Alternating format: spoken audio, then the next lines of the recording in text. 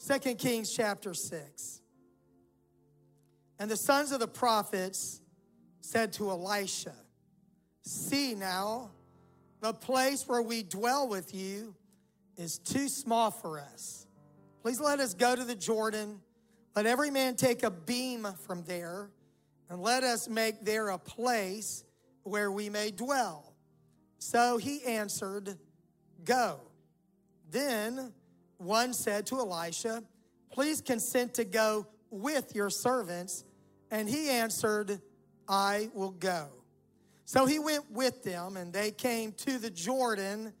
They cut down trees.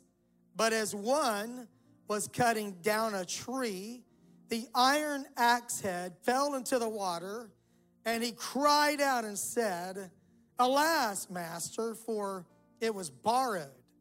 So the man of God said, "Where did it fall?" And he showed him the place.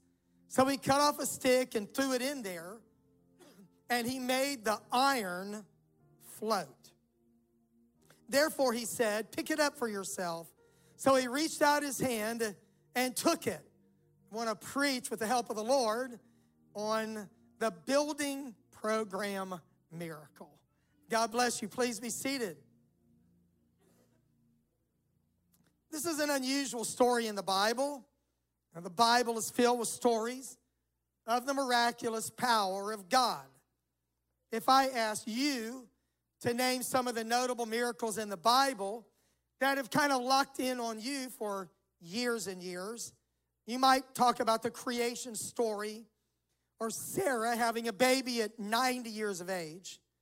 You might talk about the plagues of Egypt, crossing the parted Red Sea, turning water or bringing water from a rock, raining manna from heaven, crossing the Jordan River at flood stage as it parted before Israel. You might remember the walls of Jericho falling down flat, the sun standing still, a talking donkey, Samson pulling down an entire temple, the meal barrel miracle in a famine, the sundial going backwards, a drought started and a drought stopped. There are at least 79 specific miracles recorded in the Old Testament of your Bible. At least 40 recorded miracles in the New Testament, many more if you take what happened at one time. The Bible is a book of miracles. If you were cataloging them according to greatness or memorability, I'm not sure you would put this miracle of the floating axe head on that list. I was talking to one avid Bible reader who told me they did not even really remember this story, even though they've read their Bible through many, many times. It's a story of a building program miracle. Now, in the days of Elisha, there was a Bible college, a school of the prophets. And there were young ministers, aspiring ministers, that attended this school of the prophet. Enrollment was growing, and they were out of space in their Bible school. We don't know all the details, but I imagine them trying to install bunk beds, taking shifts in the dining hall, getting creative with the use of other facilities. And the reason I can envision this is I worked at a Bible college and church at the same time. When the college was growing, the enrollment was booming, and we were out of room. We had recently built large new dormitories, but they were full. So we decided that we would take those rooms that typically house 2 students, and we would build bunk beds and put them in those same rooms so we could double our capacity in the Bible college. I vividly remember that at Jackson College of Ministries. So those bunk beds made everything else really crowded. From then on, when we had a problem with capacity, we would always just say, well, we can bunk them. We can bunk the desks in the classrooms. We can bunk the chairs in the dining hall. We can bunk the parking spaces in the parking lot. Of course, you couldn't do that, but our answer to every challenge of growth was, let's just bunk them. So, at Atlanta West, we're at a similar place here.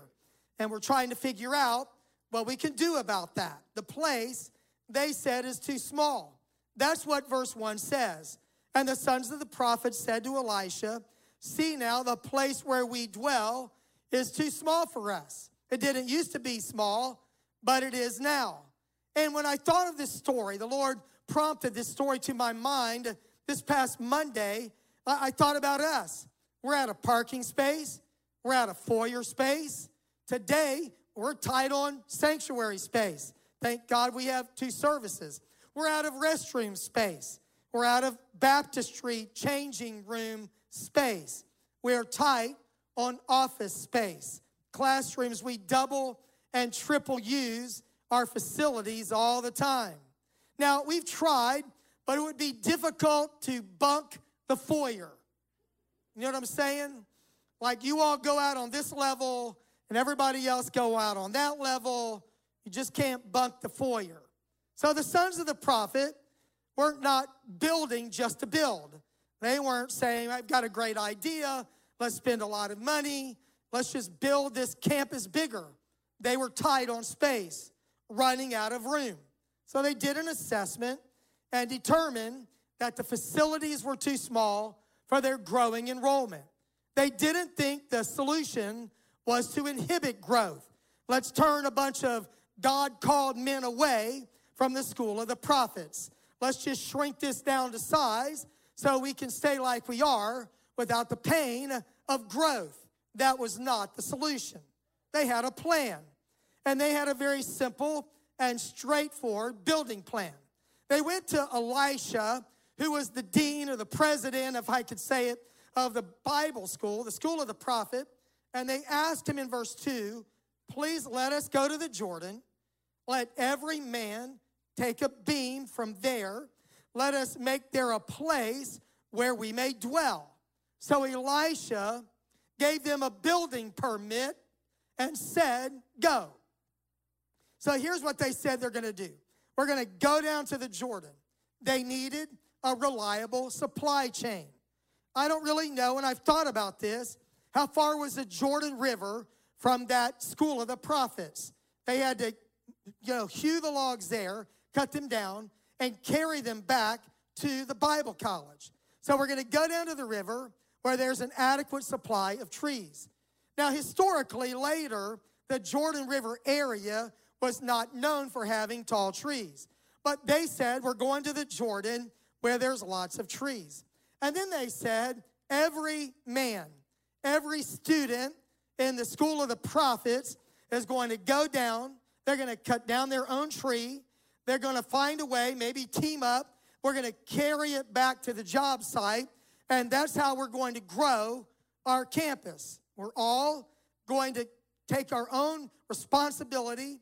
We're going to do our fair share. And we're going to take personal responsibility for getting that beam back to the job site. So I've thought about this a lot. I'm not sure how big or how heavy the beams were. Probably bigger than one guy could throw up on his shoulder, unless it was you, of course. I'm sure you would not have needed any help, but in this story, it's fascinating to me that no one got to exempt themselves to say, well, I'm a prophet in the making, but I'm too spiritual to cut down trees. I'm going to prophesy a little bit. I'm going to study the Bible a little more. That's a good thing to do. But everybody, regardless of what class they were in the school of the prophets, all the majors, the theology majors, the music majors, everybody in the school agreed we're going to go down to the Jordan River, chop down a tree, trim it up, make a beam, haul it back. We're going to expand the campus so we can grow. That was the goal. We're going to make a place where we can dwell. Now, the stories of Elisha in the Bible are typically miracle stories. But I like this story because it sheds a lot of light on the practical side of ministry. We're prophets in the making, but you still have to have a campus. We've got something great to do for God, but you still have to have a dormitory and a dining hall. You've still got to have a place to dwell so you can learn and grow, so you can multiply the ministries of Elisha and go out and do the work of God. We need more space. We're going to expand the build. Everybody's going to get involved. We're all going to shoulder our own fair share of the load. And Elisha said, go. He gave them permission to all go down to the Jordan, cut down the trees, make the beams, bring them back, build the building. But then one of the sons of the prophets looked at Elisha and said, Elisha, we want you to go with us. Now, this is really not a spiritual endeavor, but nothing we do in the kingdom of God is only secular. It's all spiritual. It's all connected. It is all integrated.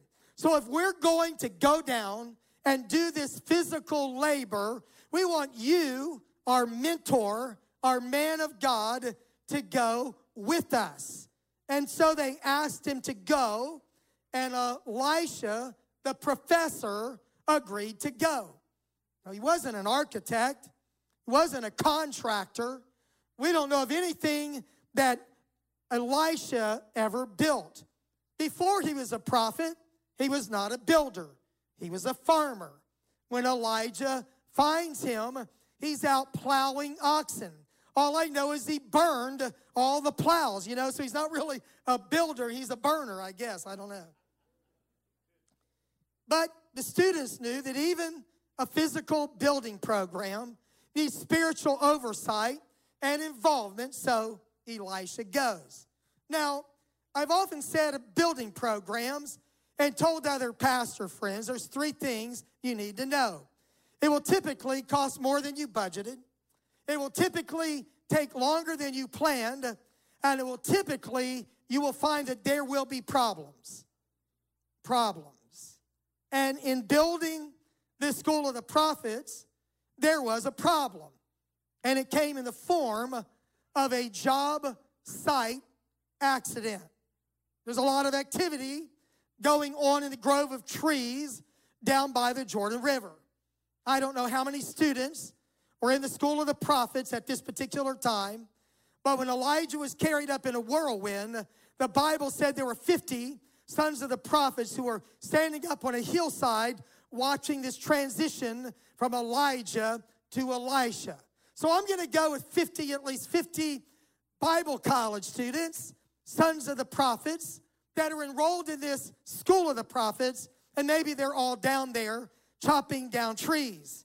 Now, it makes me smile a little bit because I don't know that all of them came from a family of lumberjacks. Some were farmers, most were farmers, but they go to school, now they've got to go cut down trees. Perhaps they had cut down a tree before, most likely, but I started thinking about my buddies in Bible college doing something like this. And every night, coming back to the dorm, sitting around, comparing blisters on our hands and talking about that horrible hard work that we did all day long and the sacrifice we were making for the kingdom of God. I can just see those guys comparing war wounds at night. But they're down there. They've got their axes, and they are chopping down trees. Axes are swinging. Wood chips are flying. Trees are falling. Timber, trimming all the limbs to turn a tree into a beam, putting them on their shoulder, taking them back to the job site to build a bigger place for the school of the prophets. Now, I don't know how much you know about axes. I started to bring one today, but I was afraid it might really make somebody nervous. So I just have a simulated axe today. Axes are pretty simple. There's a handle, a stick, and there's an axe head, and it is attached. The axe head is attached to the axe handle, and you hope it's sharp, and you swing it with all your might, and you chop down trees. Now, I don't know exactly the design of those axes, but maybe they were tied with leather or maybe like more modern axes, there was a split and there was a wedge that held the axe head in place to the handle. Many of you are nodding because you know that's how it typically is. So I don't know. This guy is probably not very experienced, and I have a reason for saying that. So maybe he didn't inspect his axe very well that day. He's out there swinging for all he's worth, and he is chopped, and he rears back with his axe, and when he brings it down into the tree, it is suddenly lighter than it has been. And he looks up just in time to see the iron axe head flying just past a fellow student's head, maybe, out into the Jordan River, and plunk, out of sight. The axe head flew off the handle. I've known some people who have done that before. An expression of speech that someone flew off the handle. The axe head landed in the Jordan River, disappeared. I like to imagine ripples of water where it went down. He's staring at that water.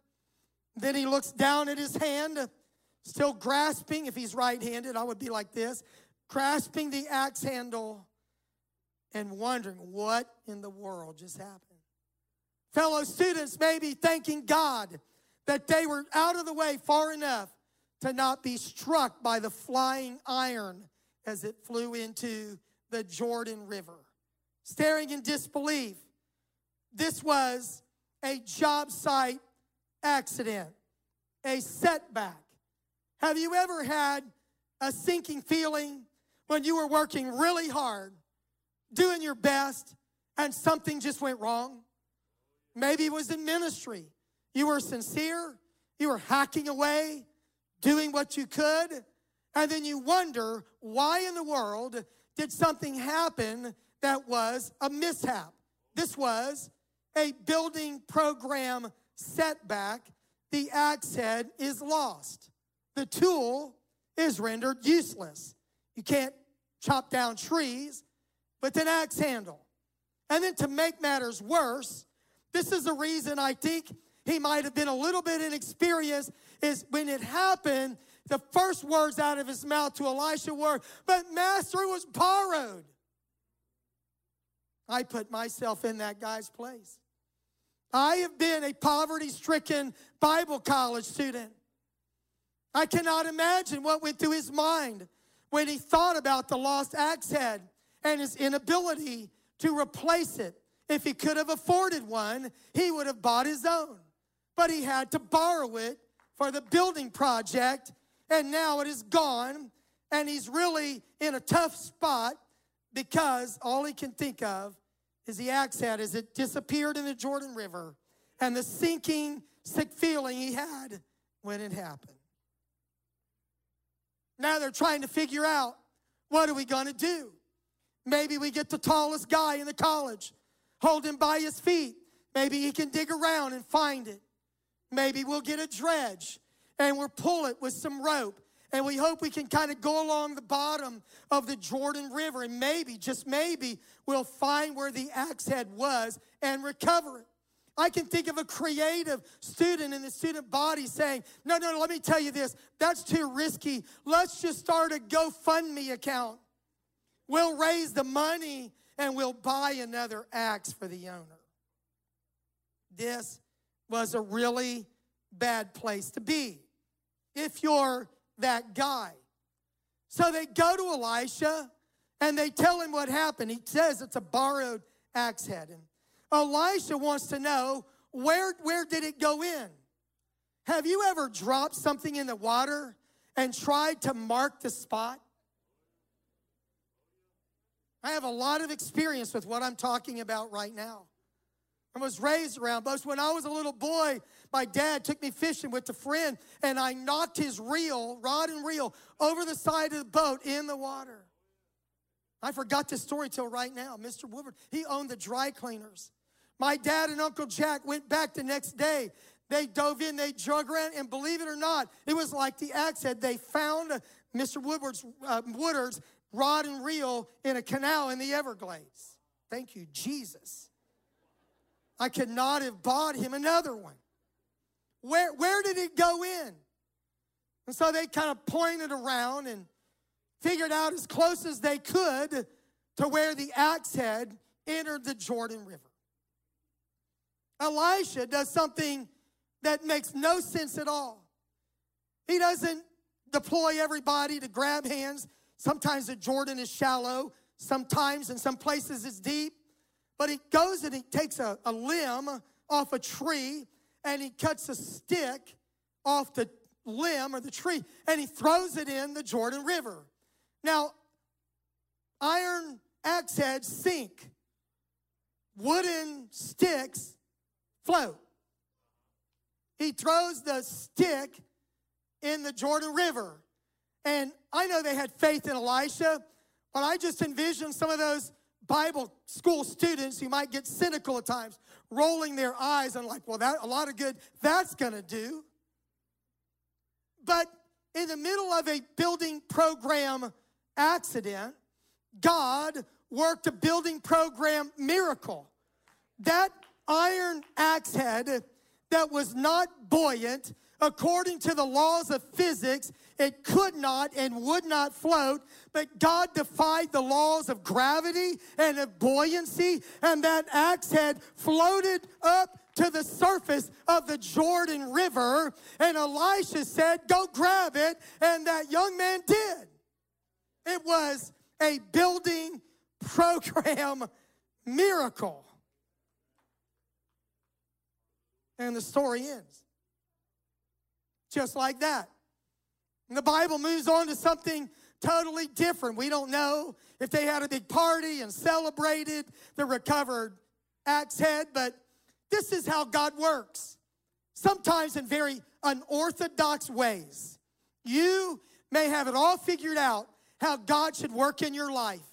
And you may think because things have gone wrong in your life, when you're trying to do good, that God has abandoned you or you've backslidden or there's something wrong with you. But that setback is a setup for God to do something great in your life, to show himself strong, to perform a miracle in your life. Amen. The Bible is clear about how God works in unorthodox ways. Israel finds water, they're so happy, and they taste it, but it is bitter. And Moses cuts down a tree and throws it in the water, and the bitter waters become sweet. There's a plague, and many people are bitten by fiery serpents. And so God says, make a brass serpent and hold it up on a pole, and whoever looks will live. That's an unorthodox way to heal. There's a king with a boil, and the prophet says, put a lump of figs and he'll be healed.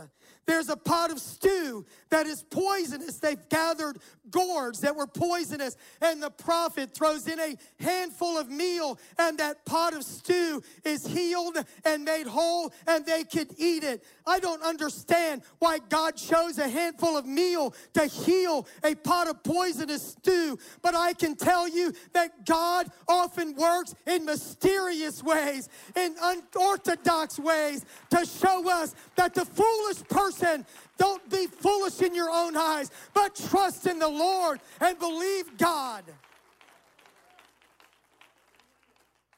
Verse 6, just read it. So the man of God said, where did it fall? And he showed him the place, and he cut off a stick and threw it in there, and he made the iron float. Amen. I thank God for this amazing miracle. Now, miracles occur when God suspends the laws of nature. God made this natural world. He created the laws of physics. He created gravity and inertia and all the rest of them. And it makes the earth a habitable place because of the natural laws that God instituted at creation. But there are times we are facing an impossibility, and God suspends the laws of nature. The doctor said it is incurable, but God said there's a cure. the relationship seems irretrievably broken, but God says there's reconciliation. Somebody says that you're addicted forever, but God brings deliverance and sets you free. There is nothing that God cannot do.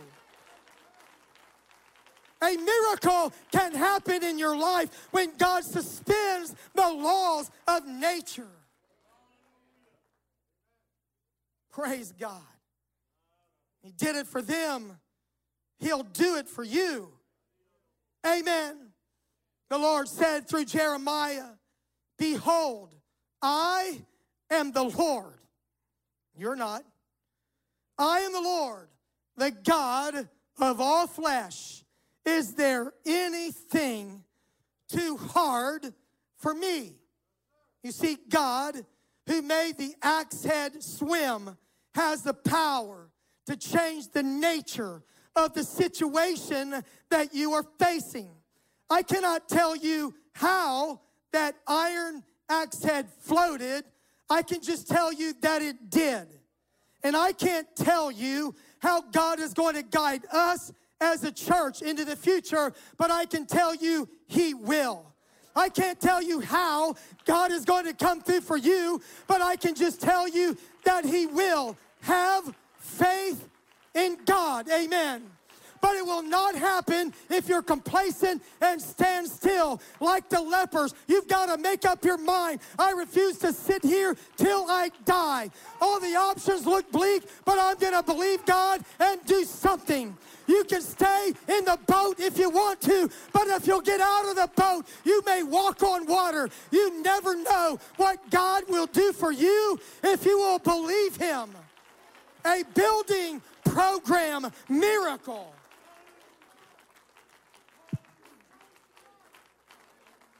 Praise God. In case you're behind, let me catch you up.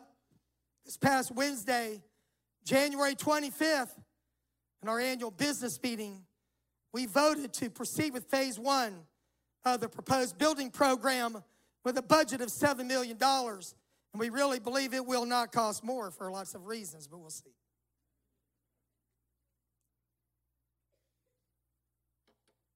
It was a momentous occasion. An overwhelming show of support in that secret ballot vote that we planned to do so everyone could vote the way they felt. That motion passed by a 98% vote of our voting members who were present. And then, when I called for the motion, before we voted, I had thought, someone mentioned to me, what if Sister Louise Harper, the founding member of our church, what if she made the motion? So I talked to Sister Harper to make sure she was for this and that there was no coercion there. She was more nervous about having to say something publicly than how she felt about the future. And you may not remember this or may not have ever heard this, but this church started in the basement of the home of Merle and Louise Harper. The Bible says, despise not the day of small things or of small beginnings that will not stay small. So I thought it was significant to invite Sister Harper to make that motion. She agreed she would. And when she said, I so move, it was an incredible moment in our church that a 99-year-old saint would say, I may not be around to live in this building a long time. I hope she is. She probably will outlive most of us, by the way. But I believe in the next generation. Sister Helen Steinman was over here just waving away. She confessed that she's 89 years old.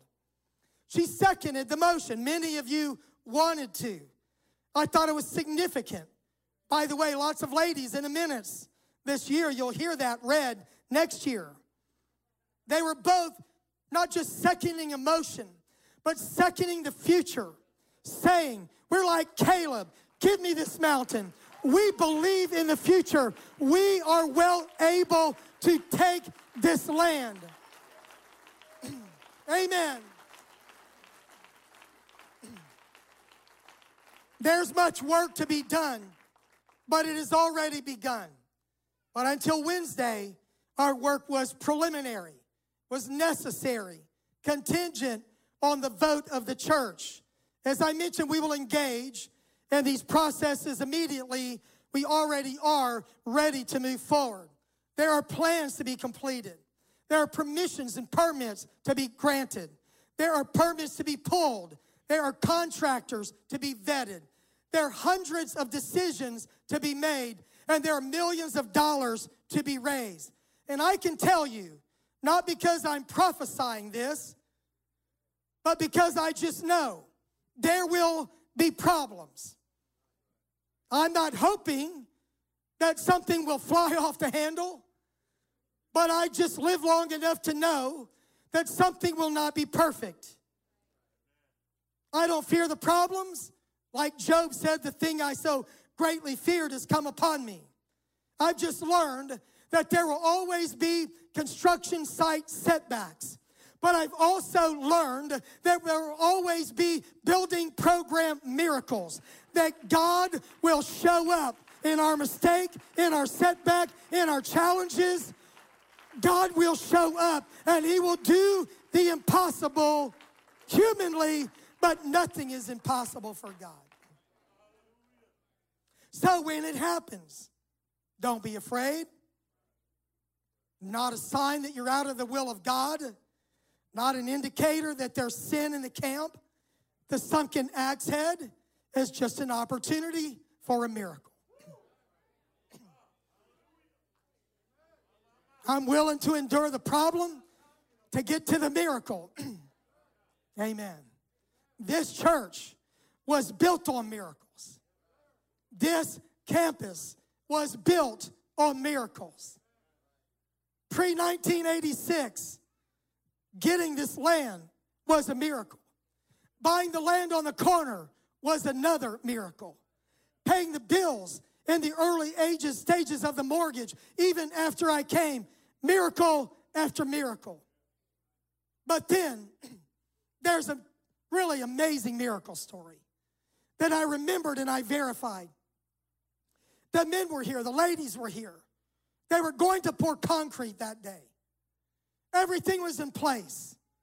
But there was a huge rainstorm that was headed for this area that was going to inundate this job site with rain.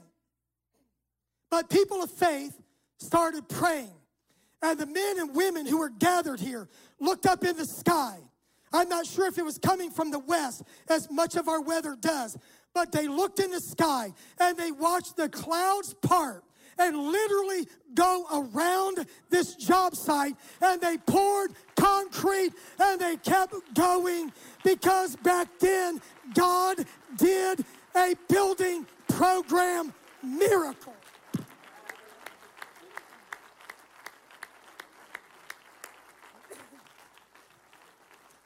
And if He did it before, He will do it again.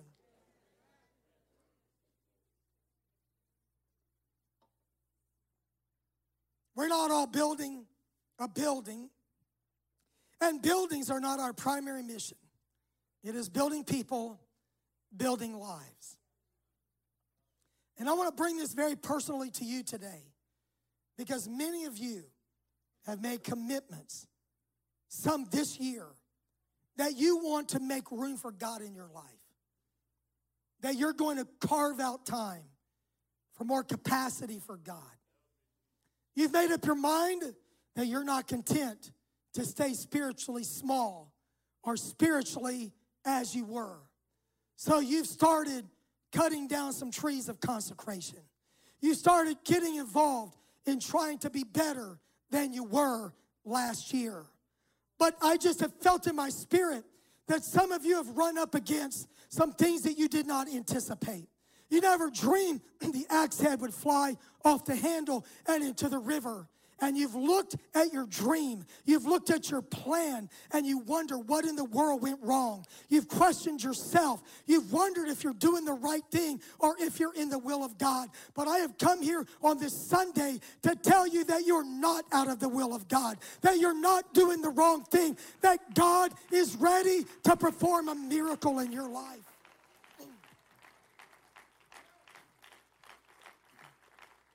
And what Satan has tried to convince you is just a setback, and this is not right, and it's not going to work for you.